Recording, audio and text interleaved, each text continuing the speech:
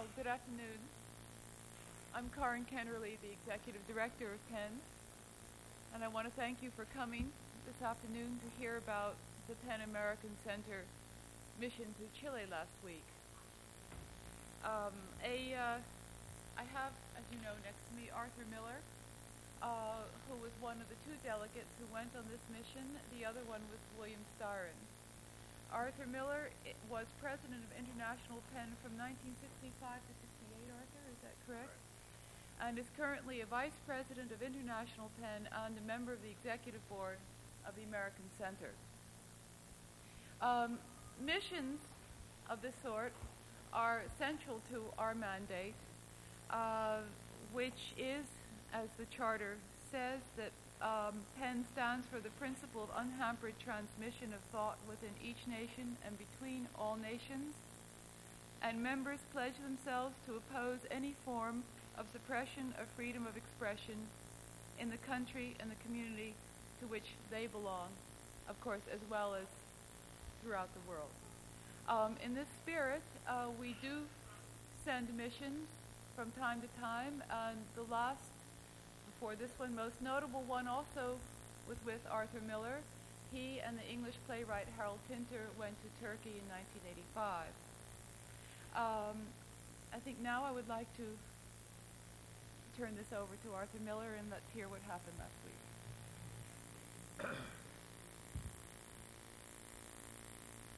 Bill Styron hasn't read this, but I'm assuming he has other remarks he would make.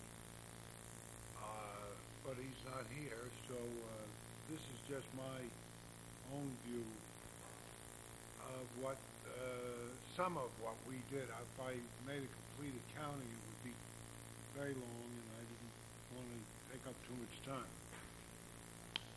It was a strange dinner for both of us, I think, because we knew that the 40 or so journalists, members of the Chilean Journalists Association, who were seated at the long table in the private dining room of the hotel, were, at least some of them, in real danger of arrest, and that a number of them had already spent periods in jails. There was some chit-chat and laughter, but not much. One also knew that a few of those present were not opposed to the Pinochet regime, but had come to report the occasion for their newspapers. After the first course, the chairman went to the podium and greeted us with thanks for our having come to Chile, and then Styron replied, and then I did. Like Bill, I was unprepared and spitballed a story. The first thing that came into my head about a press conference I'd had in China before beginning rehearsals of Death of a Salesman there. 50 or so Chinese newspaper people were sitting there with pads and pencils ready, but I had waited in vain for any questions. It turned out that they expected me simply to tell them what I wanted to announce, and later I learned that after more than a decade of the Cultural Revolution, and even before that, they had ceased to ask questions at press conferences, which was simply held for announcements. In fact, it was now thought impolite to ask questions. Concluding with the thought that this was the perfection of total press control. There was a little laughter, but not much. They were trying to figure us out, I guess. I did not know yet that a number of people were rumoring that the Chinese Communist Party of Chile had paid our way down here, and that this possibility was not being altogether dismissed by absolutely everyone. So by the time I was in my chair again, I, and probably Bill too, was finding it hard to exactly read the skeptical mood around the table, over and above their obvious gratitude for our having come. The thing was that two of their members had been imprisoned in Valparaiso a few weeks before, and maybe they weren't in a mood for levity of any kind. They wanted what help anybody could give them. And about an hour into the dinner, there was some commotion at the far end of the table, and a man got up and quietly waved and nodded to people as he moved toward the exit. It was explained to us that he was off to prison for the night, and he had to be there at 10 sharp, and was asking us to excuse him. We shook his hand, still wondering what this was all about, and he thanked us for coming to Chile and left. He was a short fellow with very thick eyeglasses, an editor, and they said he had a wife and 6 children and had been sentenced to 530-odd nights in prison for writing an insult to the Navy. That had been in 1983, that insult, and they had only gotten around to sentencing him now, but he had also insulted the Navy in 1984, 1985, and 1986. He seemed to have skipped 1987, but the thing was that he was still to be sentenced for those other years. And I thought, my God, he must be wishing for the end of this regime. He had a very strong resemblance to photos I've seen of Isaac Babel, and maybe this was what moved me to suggest that maybe some of us ought to go to the prison and wish him good night, which Rose Styron and I did the following evening, Bill having had a few sick hours from the food or water, and we found half a dozen friendly photographers on the street, one of whose pictures was published next day in La Epoca, showing Cardenas, this editor, and me shaking hands at the jail. There was also a clutch of young people there with lighted candles waiting to walk Cardenas to the prison door. Nobody hassled us or them, and this was one of the facts that may help describe the sort of state of abeyance prevailing in Chile now. People know that absolutely anything can happen at any time because it is, after all, a military government, and the military has a small brain and a terrible temper. For that remark, incidentally, I could be curling up in jail every night for maybe 2 or 3 years. Knowing the vagaries of dictatorial regimes, I think it too early to say whether our trip to Chile was worth the time and expense, at least in terms of concrete improvements in the treatment of writers, journalists, and others in that country. I don't think we discovered anything very new, but of course that wasn't the main point. We had not come to investigate, but to publicly demonstrate the solidarity of the American Penn Center and implicitly International Penn with the harried intellectual community of the country, and this, I believe, was surely accomplished. The press coverage of everything both of us did through the week was immense. It is even possible, as we were assured was the case, that from what we said and did, a lot of ordinary Chileans got their first credible news that the non-communist world believed there was even a human rights problem in the country. As the plane was nearing Santiago, a lady showed up beside my seat explaining that she was the chief of Chile's press mission at the United Nations in New York, and she offered to introduce me and presumably Styron to people on the government side of the human rights issue and hoped that we would not be meeting exclusively with people from the opposition, and I said I would like very much to talk to Pinochet himself if she could arrange that. But she was afraid that that would probably be impossible. In fact, she was returning to Santiago from New York in order to try to get the general to give her an interview, and doubted she would succeed. Asked why she wanted an interview with her boss, she spoke what was apparently the general opinion, that his image was very bad, in fact, quote, the worst, unquote, but that he was really a much better fellow than he appeared to be.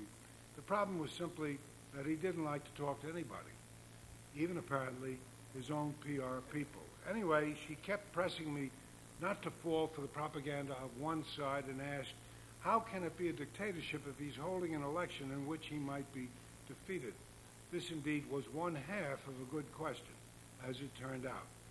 As for our willingness to hear both sides, editors of the government-approved press were invited to meet with us at the dinner given by the Journalists Association and elected not to show up, and an invitation for us to appear on a TV news program for interviews was rescinded during our stay. As will be clear, however, we did speak with pro-government journalists, and a surprising amount of our words were indeed reported.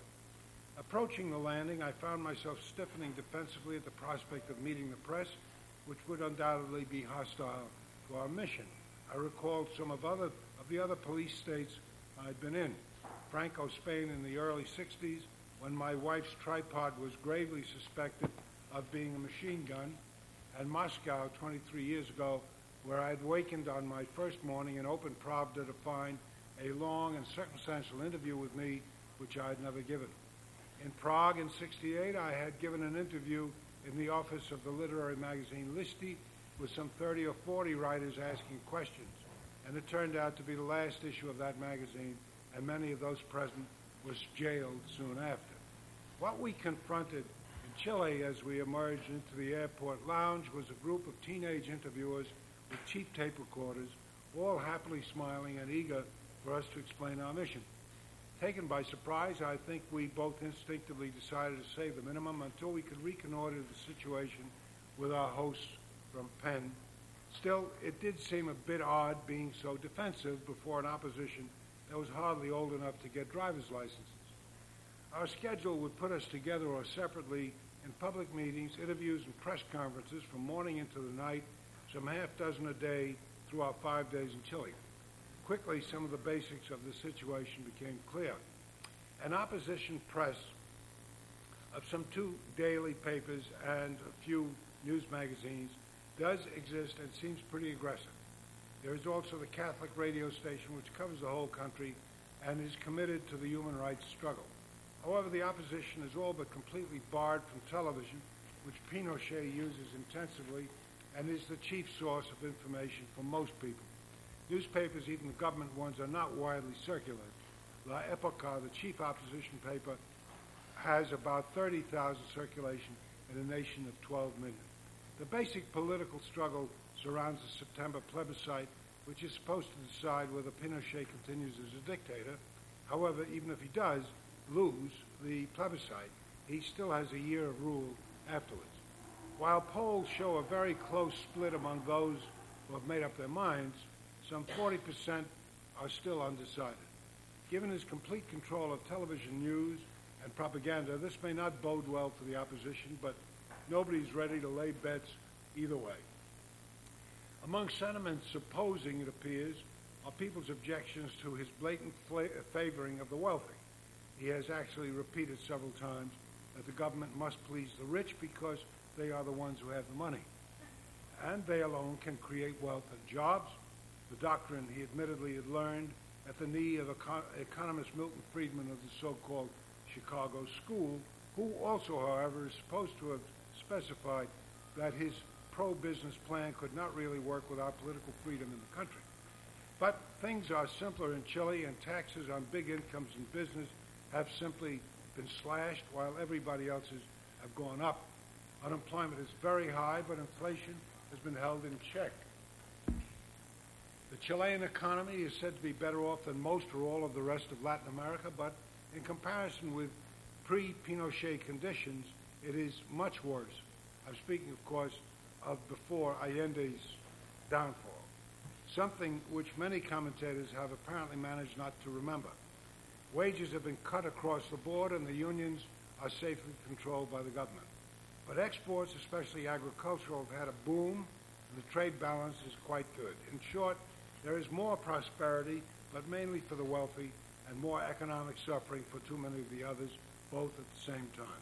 The one important question is whether Pinochet will succeed in frightening people with the specter of return to the economic chaos of the last months of the Allende regime. If, as is widely believed, that chaos was helped along, if not in some part created by the CIA, which, in line with the Nixon-Kissinger destabilization program, paid truckers to strike, thus starving the capital of essential supplies, its return is nevertheless a terrifying prospect to a lot of people. But probably the main fear which is ceaselessly evoked by press and TV is a guerrilla upsurge which only Pinochet and the army can be relied on to hold in check.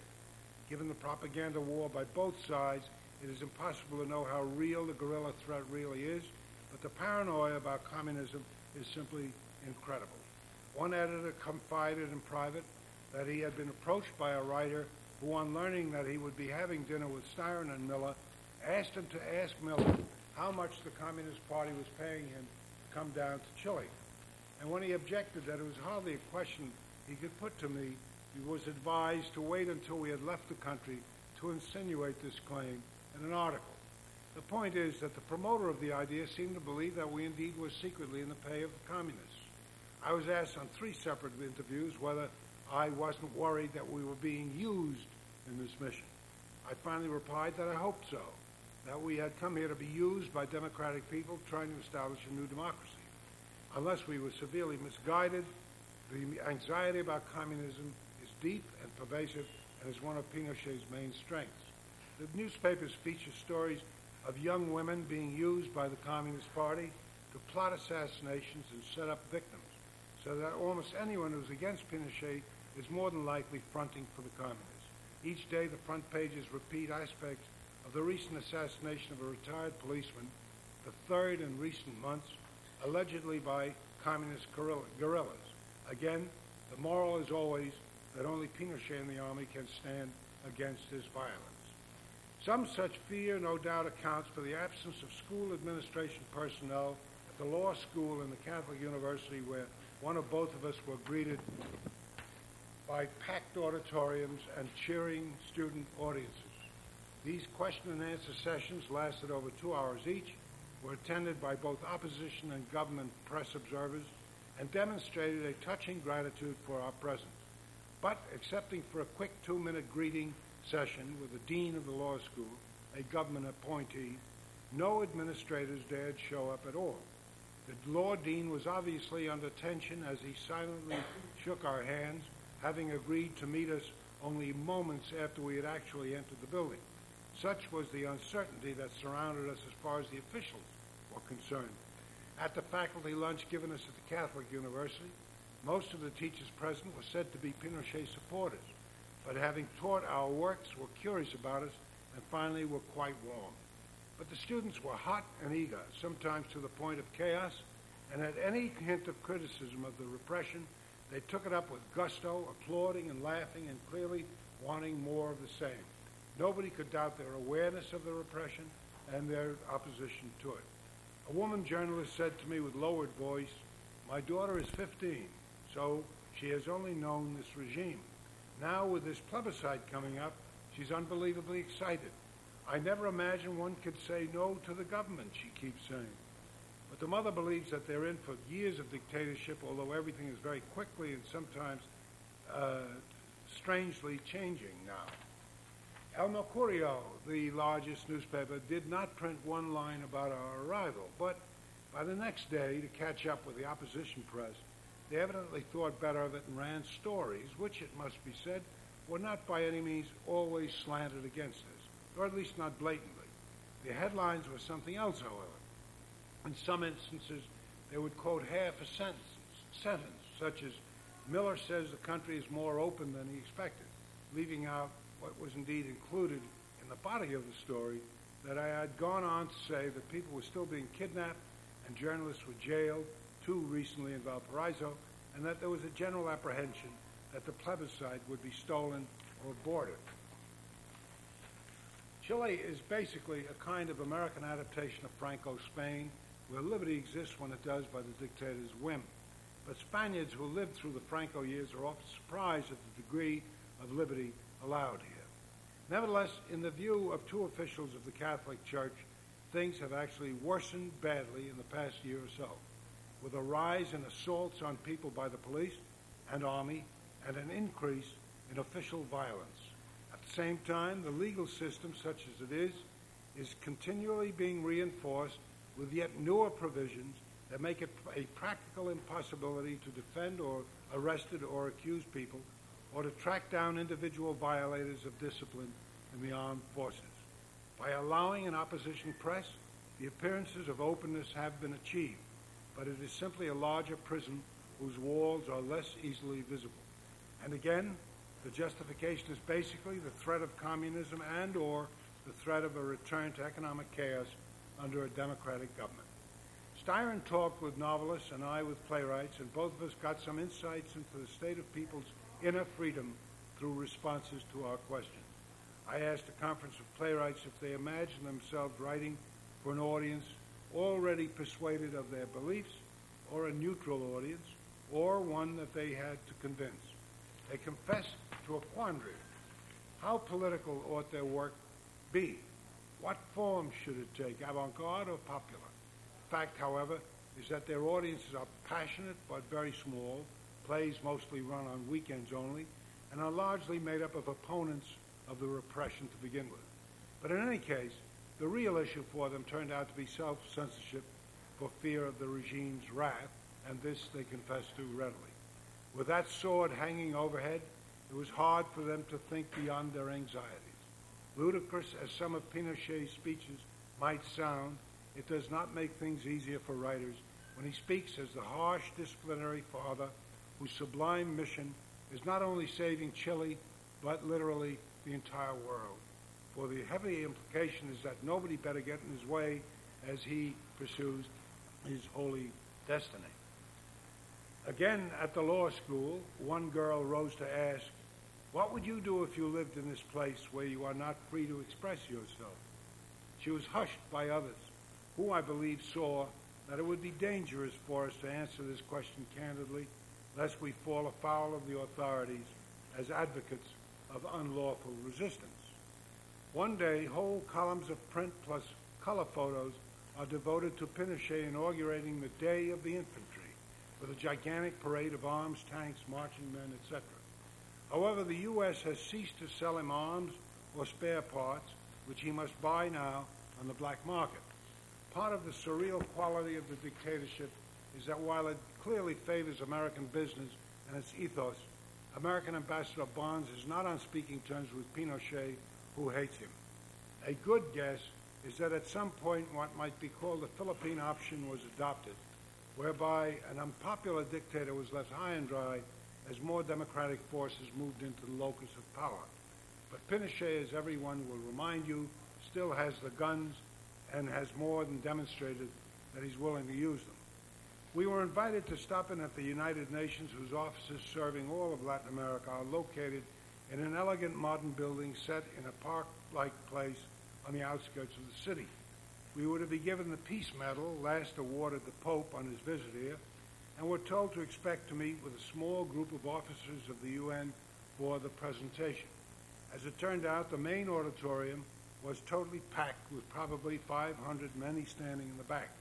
Once again, it was clearly a demonstration of appreciation for our having breached the ordinary indifference toward the human rights violations in the country. Styron and I made short acceptance speeches of the recognition of this reality. At a specially summoned meeting of Chilean Pen in the living room of one of the writers, it was obvious that the recent healing of the breach between two camps of writers in that organization is still not complete. The organization has been timidly led and gave all the appearances of somnolescent futility. The president, for example, while not supporting the nightly imprisonment of Cardenas, did excuse her inaction by declaring, "But it is simply illegal to criticize the Navy." And she reminded me that there is, after all, an opposition press now, and that is simply a fact. Styron being involved elsewhere that evening, I tried, with some help from Rose Styron, to show them that pen could be made into a viable instrument that might help them survive here as writers, citing American pen's vitality as an example.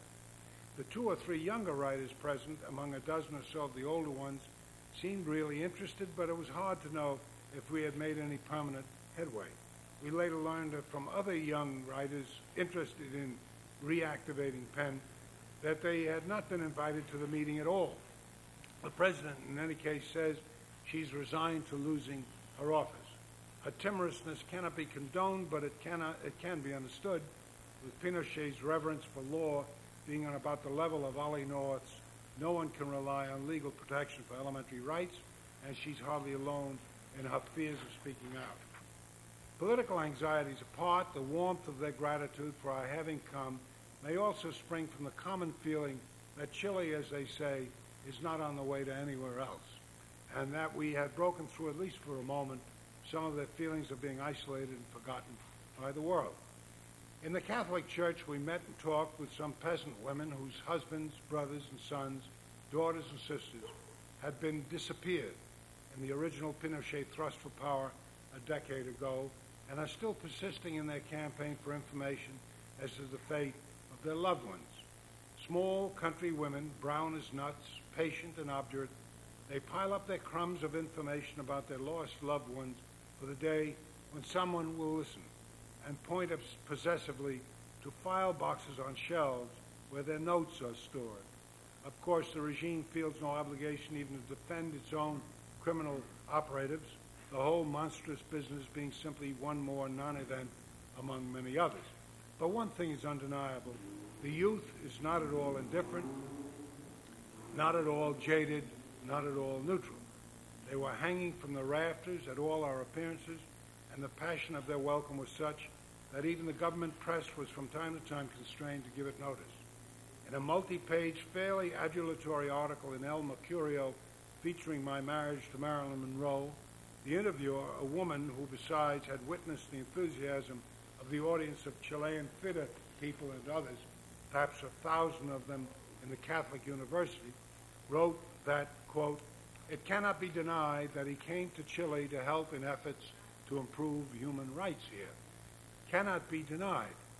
Our Chilean friends quickly assured me that this delicate insinuation of the real purpose of our trip may well have been the first news that her avid readers had of much of the world's opinion that Pinochet's mindless anti-communism might not be enough to justify the rape of human rights that continues in Chile despite the undeniable atmospherics of toleration.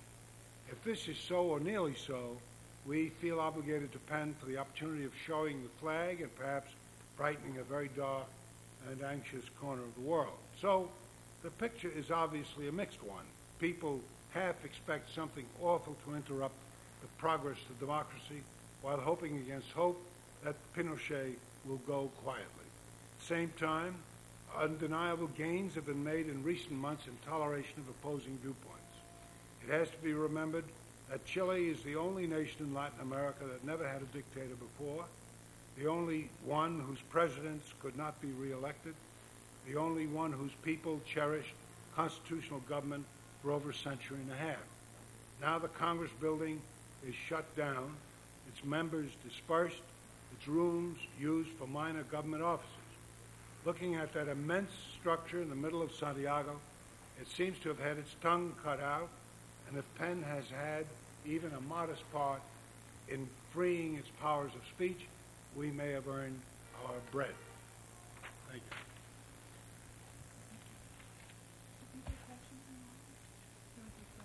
Yeah, there are. Yes, questions? From just 5 days. The 5th to Andrea, the 5th to the 11th, right? Yeah. No, yes, June. just last week. You know, I have to find that out. It's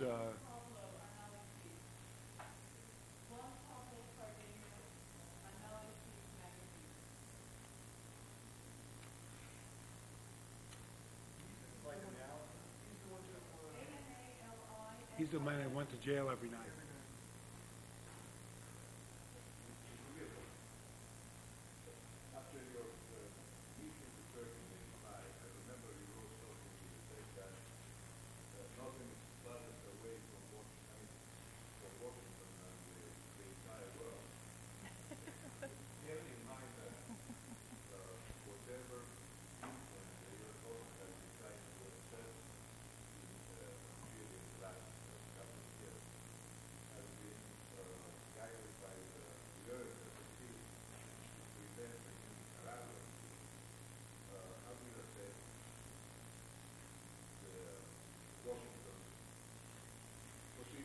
Well, I can only believe that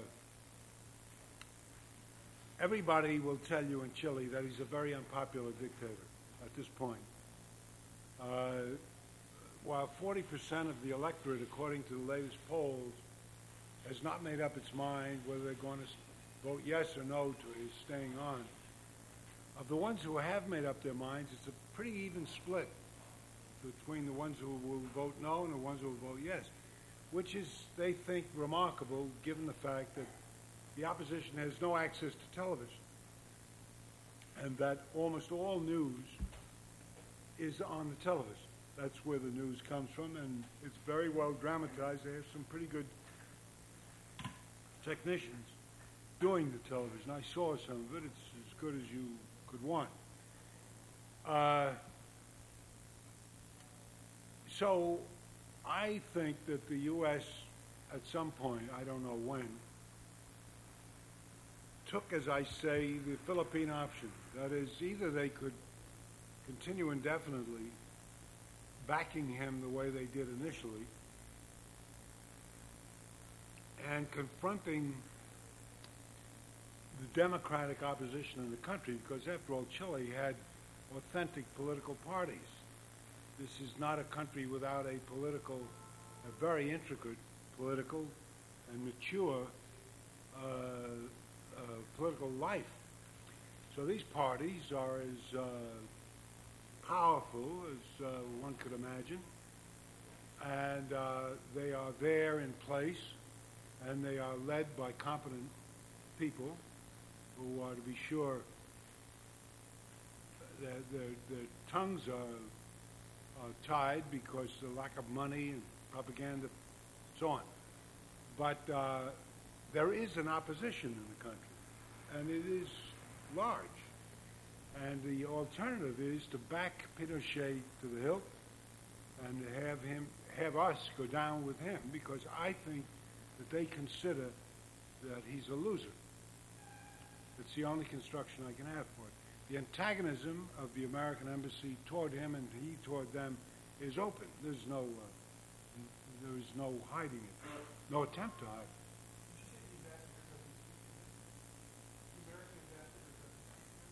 No, he to the American ambassador. But isn't there sort of a double standard? The implicit is double. On the one hand, as you explained in the trade with the ambassador, and the real narrative is to help this kind of result in the past. But on the other hand, when it comes to the hard situation that is money, the U.S. is always supplying dough. For example, December, the World Bank gave another $250 million. The U.S. did not vote for it, but to abstain. They could have easily said no. I think they're not. That may be next. I think they're playing it a little bit both ways, yes. But the Congress, I'm told, our Congress, turned down an aid package of 60 million or something like that, which is chicken feed, but it is symbolic, so that we don't give them that, and they have cut off the supply of arms some time back. Yeah.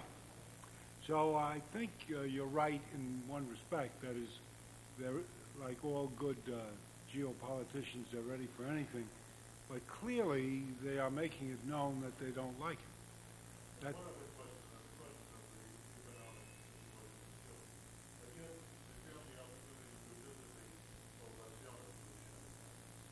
yes, we went through there. Well, that's what I've said here, yes.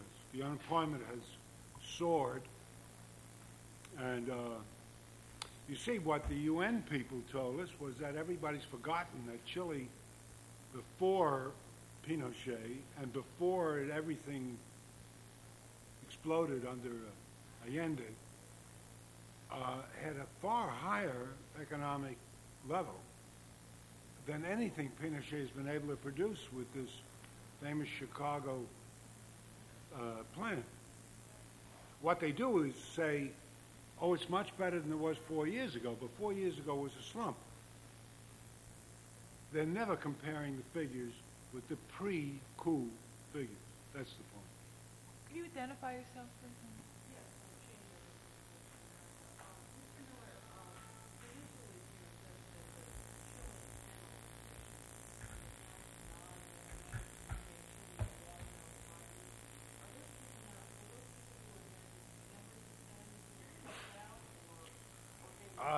I don't know that Karen could answer that. Just the background to that is that those people were never in pen. I mean, not in Chilean pen anyway.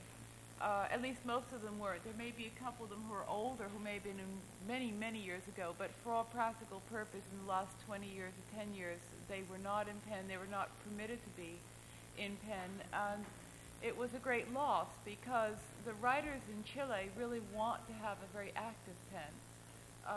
So that one of the, I think, great accomplishments of this trip is that these writers are now all in, and the pressure of the Styron-Miller trip is what made that happen. And do you know how many writers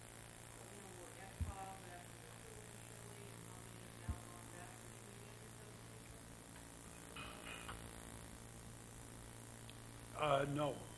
Well, I may have, but nobody made a point of that. Jorge Edwards was living in exile. Whether he was exiled is no story, but he was living. Well, an awful lot of them left because there was anxiety about disappearing. They stayed there. But I can't tell you numbers.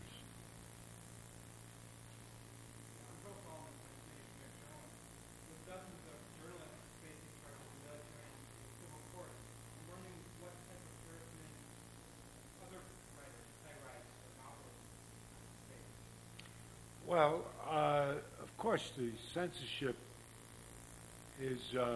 has been in the past. Until recently, the so-called opposition press didn't exist at all. And the possibility simply of publishing in the country was very low because the publishers, first of all, Chile doesn't publish many books anyway because they're not great readers. They come in from outside. There are some publications. And I think that my reading of it is that the writers who suffered as opponents of this regime, basically. The playwrights, for example, I said, is there a censor over the theater? And they smiled. They said, well, they don't care about us because we only play on the weekends. And there's hardly anybody, they're not going to bother with that detail. They control the television, the radio, excepting the Catholic radio. And the rest of it, they just forget about. So you don't see playwrights and novelists being processed legally for things such as insulting the name? Oh, yes. If anybody wrote a play or a book that held anything remotely connected to the armed forces in contempt or satirically treated, he'd have had it. They simply will not permit that. Nobody would dare do it. He'd be asking to go to prison, period. And mind you, these courts are not civilian courts. These are military courts. The judge is an officer in the Army or the Navy, as in, incidentally, Turkey, where I witnessed a trial in a court where a judge sat with a black judicial robes on over his uniform, and he was the judge. Yes.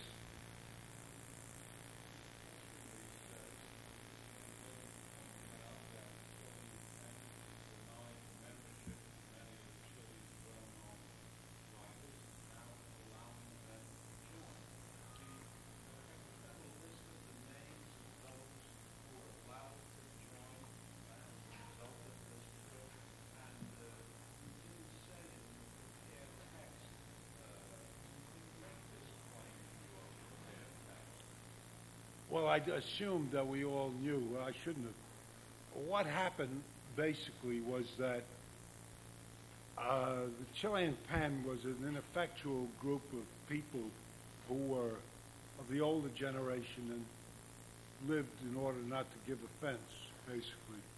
And it was more of a social gathering place for the aged. And the younger guys, meaning anybody, let's say, under 50, who wanted to take positions on censorship and on the government oppression, were blocked off by the leadership of PEN.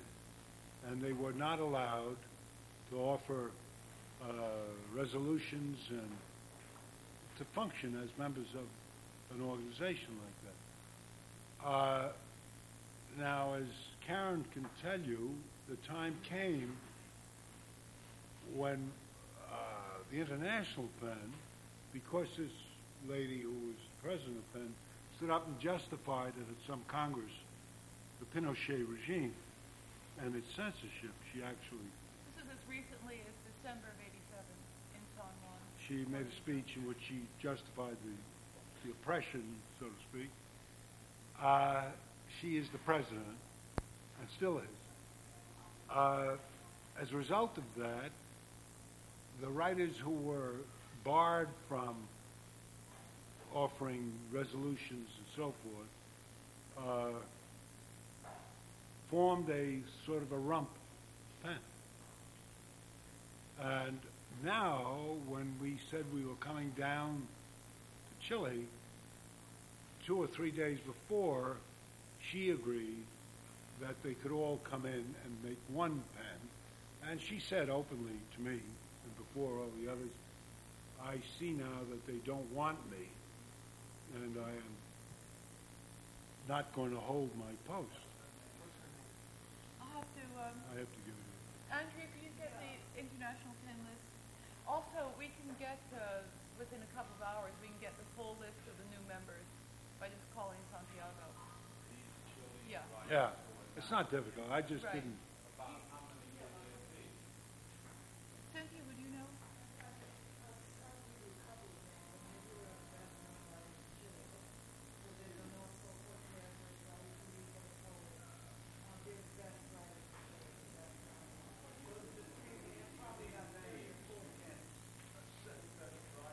No, she gave you the name.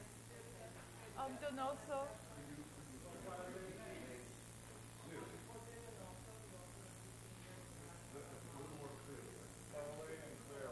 Do it stand up?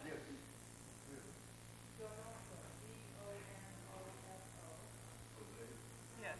Who's published in this country? And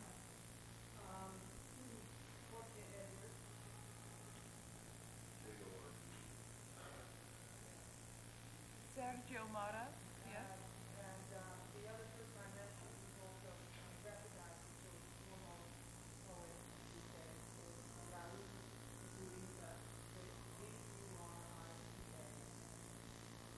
P-U-R-I-T-A.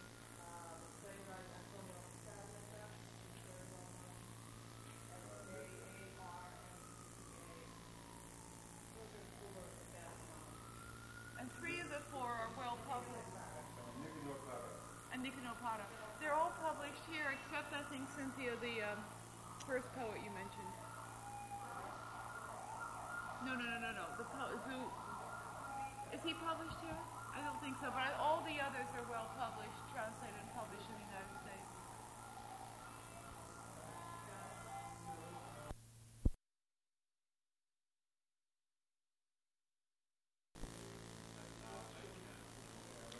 Well, they actually formed a. She allowed them in. What was it? 3 days before we The would Friday arrive. before the Sunday night they left. The Friday, Andrea, what would that be? They left on I guess the 3rd. The 3rd of June they were officially allowed into Penn. The president of today is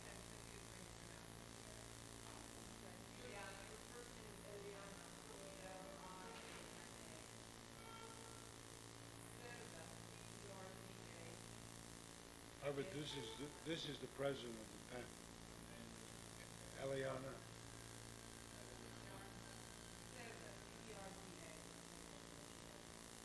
Cerda. C-E-R-D-A.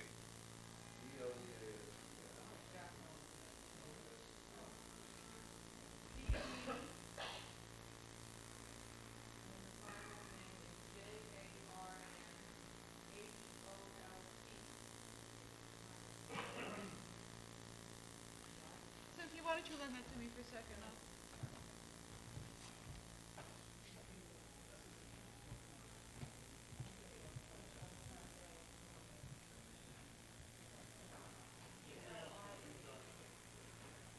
With reference to the referendum, excuse my history, but obviously there's a lot of discussion going on because quite a number of people feel that the whole thing is for an exercise of futility because of the possible fraud, the likely fraud.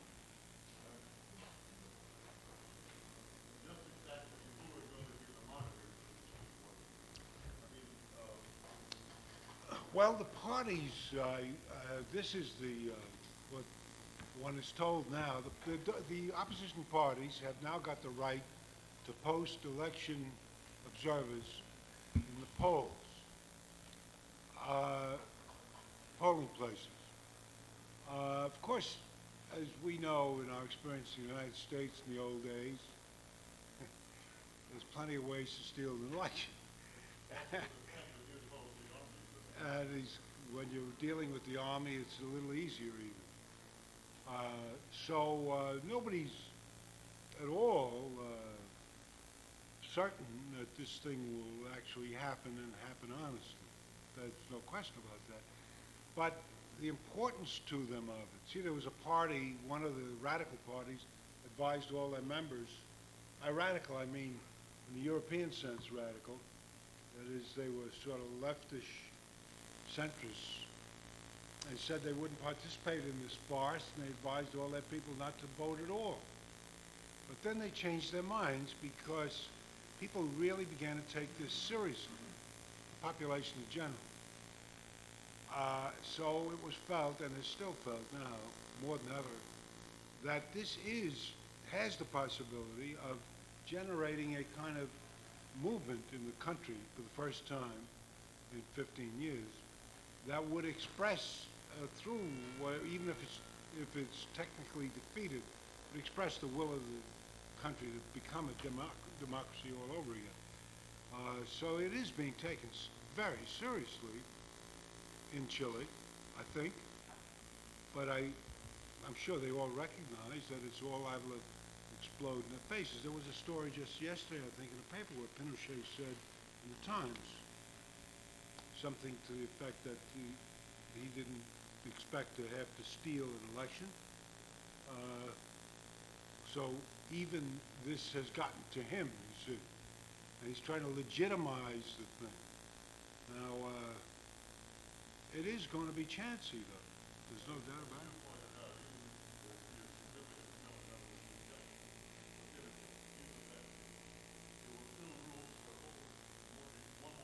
Right, at least. Right.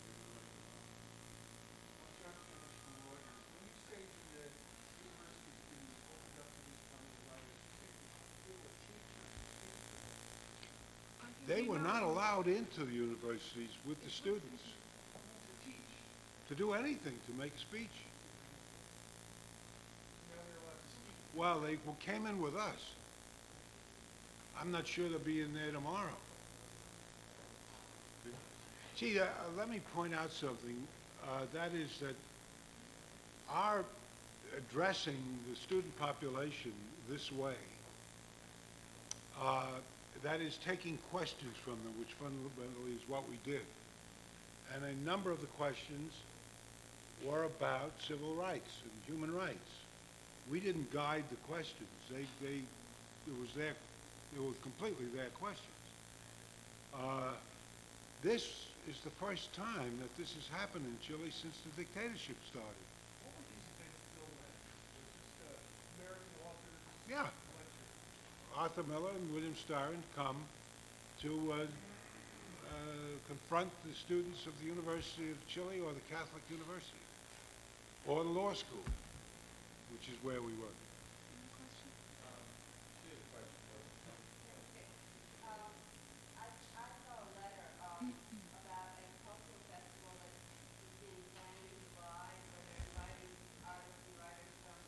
Yeah. American Europe to go down into the solidarity, and I wondered if anybody had said anything about this, and if it's really going to happen, and who's organizing. Well, they talked to us a little bit about it. Yes, it's called Chile Crea. Chile creates. But I'm afraid I can't tell you too much about it because it was still in the organizing stages when we were there. And what they intend is to try to invite artists and writers from all over the world to come to Chile. And that's part of an attempt, really, I guess, to sustain connections between Chilean people and the outside world because they've been very isolated by the dictatorship. And now they're trying to do everything possible to break down that isolation.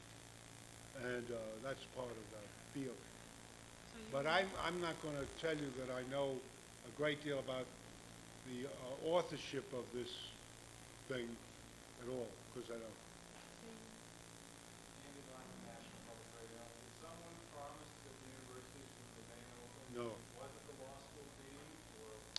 law school dean, Somebody in the government has said something to you? law school dean was very nervous when we arrived.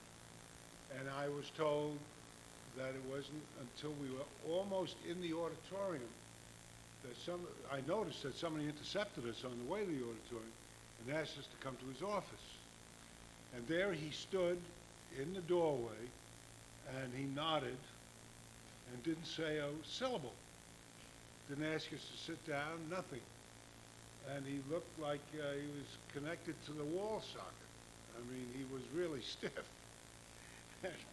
And we said good morning, and he said nothing. And then we went into the lecture hall. And that guy was scared. But he is, of course, a government appointee. And I suppose he was worried at what we were going to say and what the outcome of this was going to be, because that auditorium had probably 50% more students in it than it was built to hold. They were jammed in there. You couldn't get another human being in there. And any remotest mention of anything connected with repression or with expression, the place came apart. And this was a surprise to me, I must tell you. So this is basically a one-shot that the universities will free and open, and maybe the harbinger of things to come, but we can't say Well, anything. you see, now what's going to happen to them, and I think they would be concerned about this, if now they, two other guys from some other place get invited, and these students decide, why don't we invite somebody else? And a stream of people starts coming in there. And they have one of these demonstrations after another, because this was a demonstration, as well as a question and answer thing. I mean, for a girl to get up, as I described, and say, what would you do if you lived in this country where you couldn't express yourself?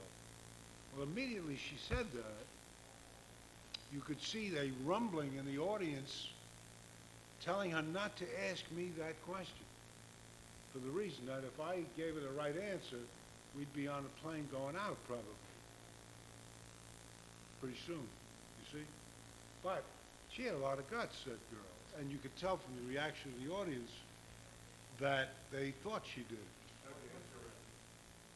I said that I couldn't intervene in your politics, but we're here to uphold the right of anybody to speak anywhere in the world. And leave it as general as that. But address the student about 6 times, 6 different places.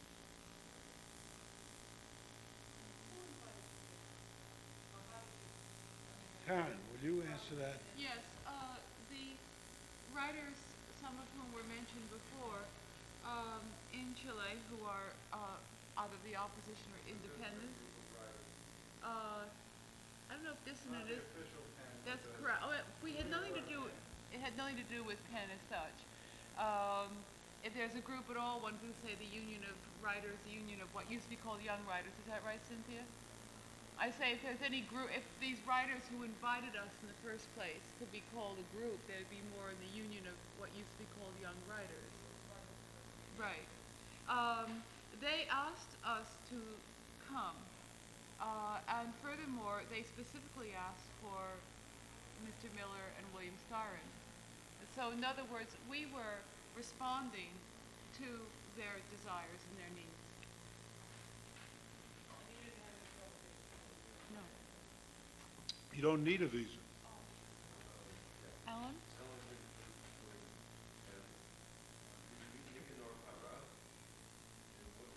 No, I didn't meet Parra, but I met Donoso, who was there. And I think they're all in the same boat, Alan. They're all waiting to see whether there's any reality to this opening up. And the people who invited us are trying to make it real by bringing people in who will address the folks and in other words, demand that the government, in effect, make good on what it claims to be happening. See, it is advertised as a protected democracy. This is what the system is called. It's a protected democracy. And as long as it's claiming to be a democracy, then they're saying, well, okay, then let us practice this much democracy. And therefore, it was very important that we utilize, that they utilize, what rights they could secure in this respect. And I thought, as I say in my piece, I didn't know if this had any use, finally, because, after all, from our viewpoint, what happened? We did what we do here in the United States 85 times a day in New York City. There's somebody talking to somebody else, groups of people. But it was a lesson to realize that this was an unheard of thing up to this point. The people, I'll tell you a quick one. As I was leaving the Catholic University, after our, well, I was there alone that day because I addressed the theater workers. And incidentally, at that, I neglected to mention that in these notes, a woman got up after my talk and marched over to a microphone which was connected, as these are, to recording device, and said in a loud voice, I was told not to disturb the proceedings by telling you that I want to thank you for having interceded when we were threatened. She was an actress, as it turned out, with the death threats a couple of months ago. A number of actors and actresses got phone calls and letters threatening them with death if they didn't leave the country. Most of these people, I take it, were on the left. I don't think this was at all, in general, every actor and actress got it. And our hosts at the Catholic University were extremely nervous when she took that microphone. But she just put it down and left. She'd gotten her guns off, and that was it. But it's hard to exaggerate what one felt was, including in the United Nations, which is a protected area. They thought that they would get 8 or 10 executives to greet us, and then we'd be handed this medal. And he told me that it was only at the last moment that they realized that the hundreds of people in the United Nations wanted to say that they appreciated us coming there because of the intensity of the repression that that country has undergone. Now, as I say, I don't know what's going to happen. Maybe it will all fall to pieces, but they are trying to utilize the opening as much as possible. And that was really the function that we performed, I think. Apart from the unnamed woman who was from the UN mission, first of all, I have her name, yeah. Maybe. Lorella.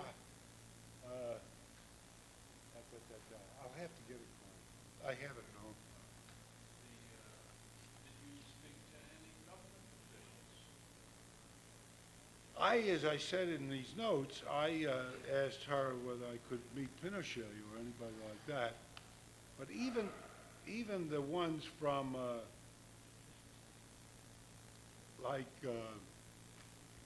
she said I should meet with their newspaper people on the right, you know.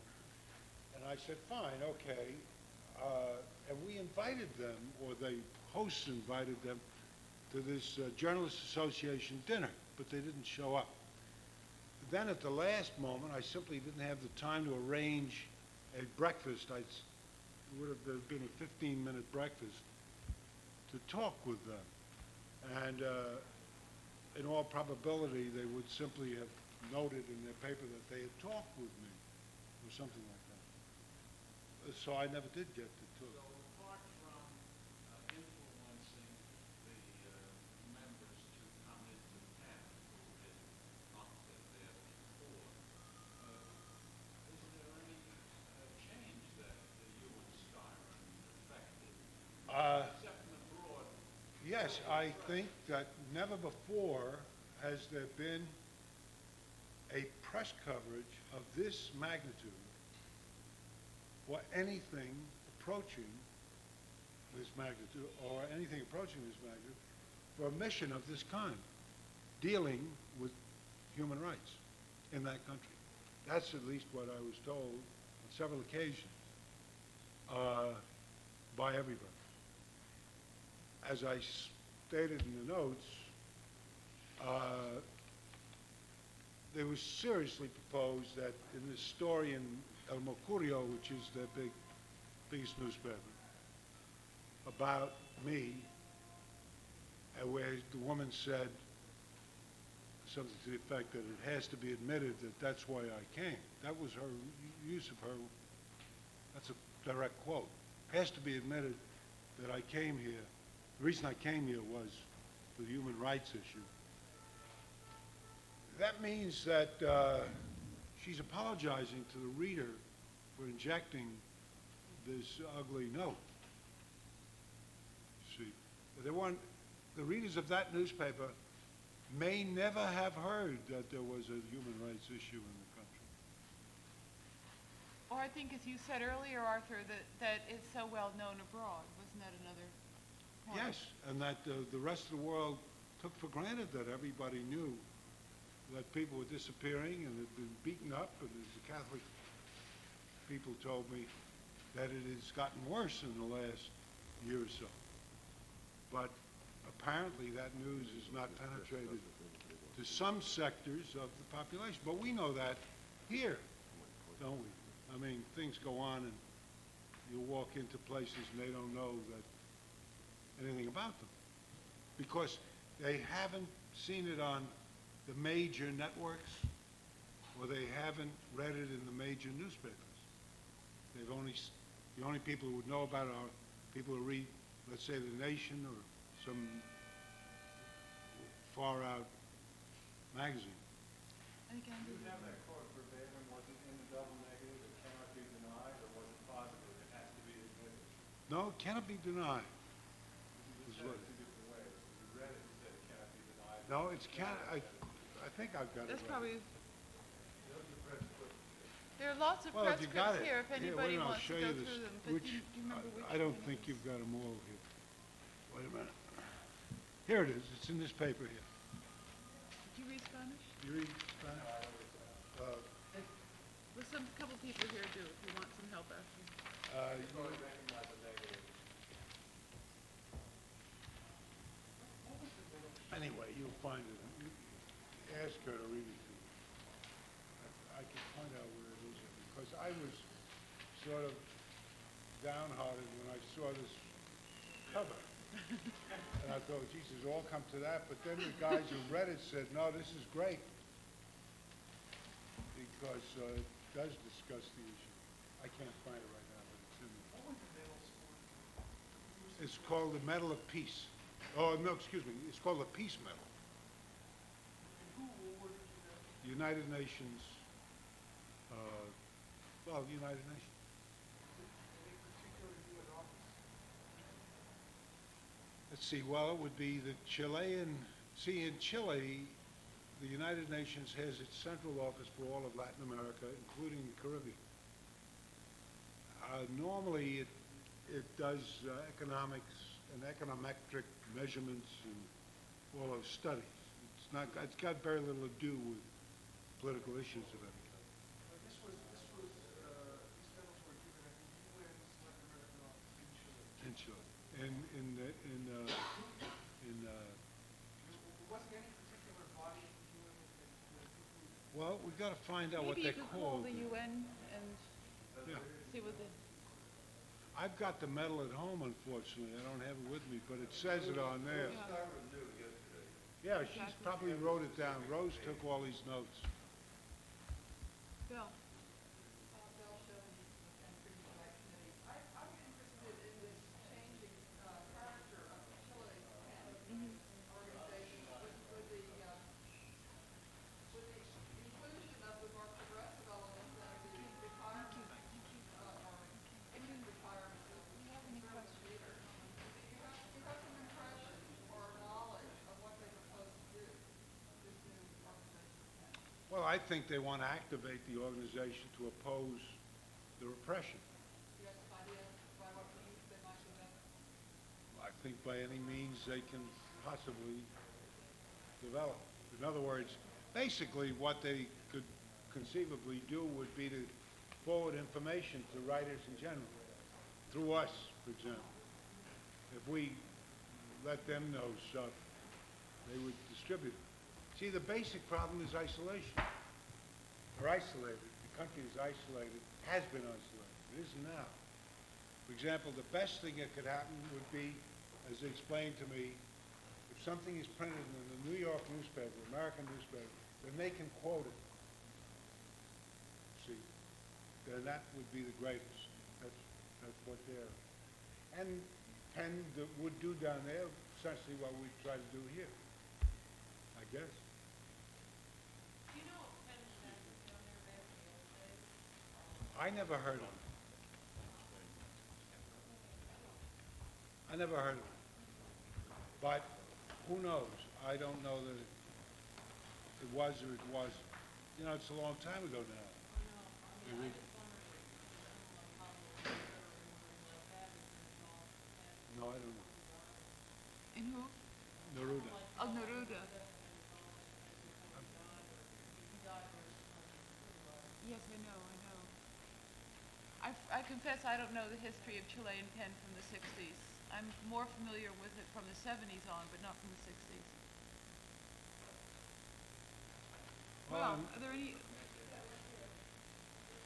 And then maybe one more, and then if you have questions of Mr. Miller, you can perhaps ask afterwards. Or why don't you? Or if you're all ready to? Oh, well, why don't we have one more question? Yeah.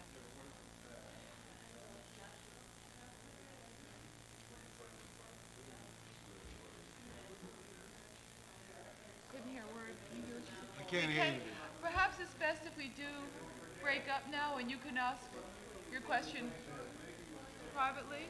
Thank you all for coming.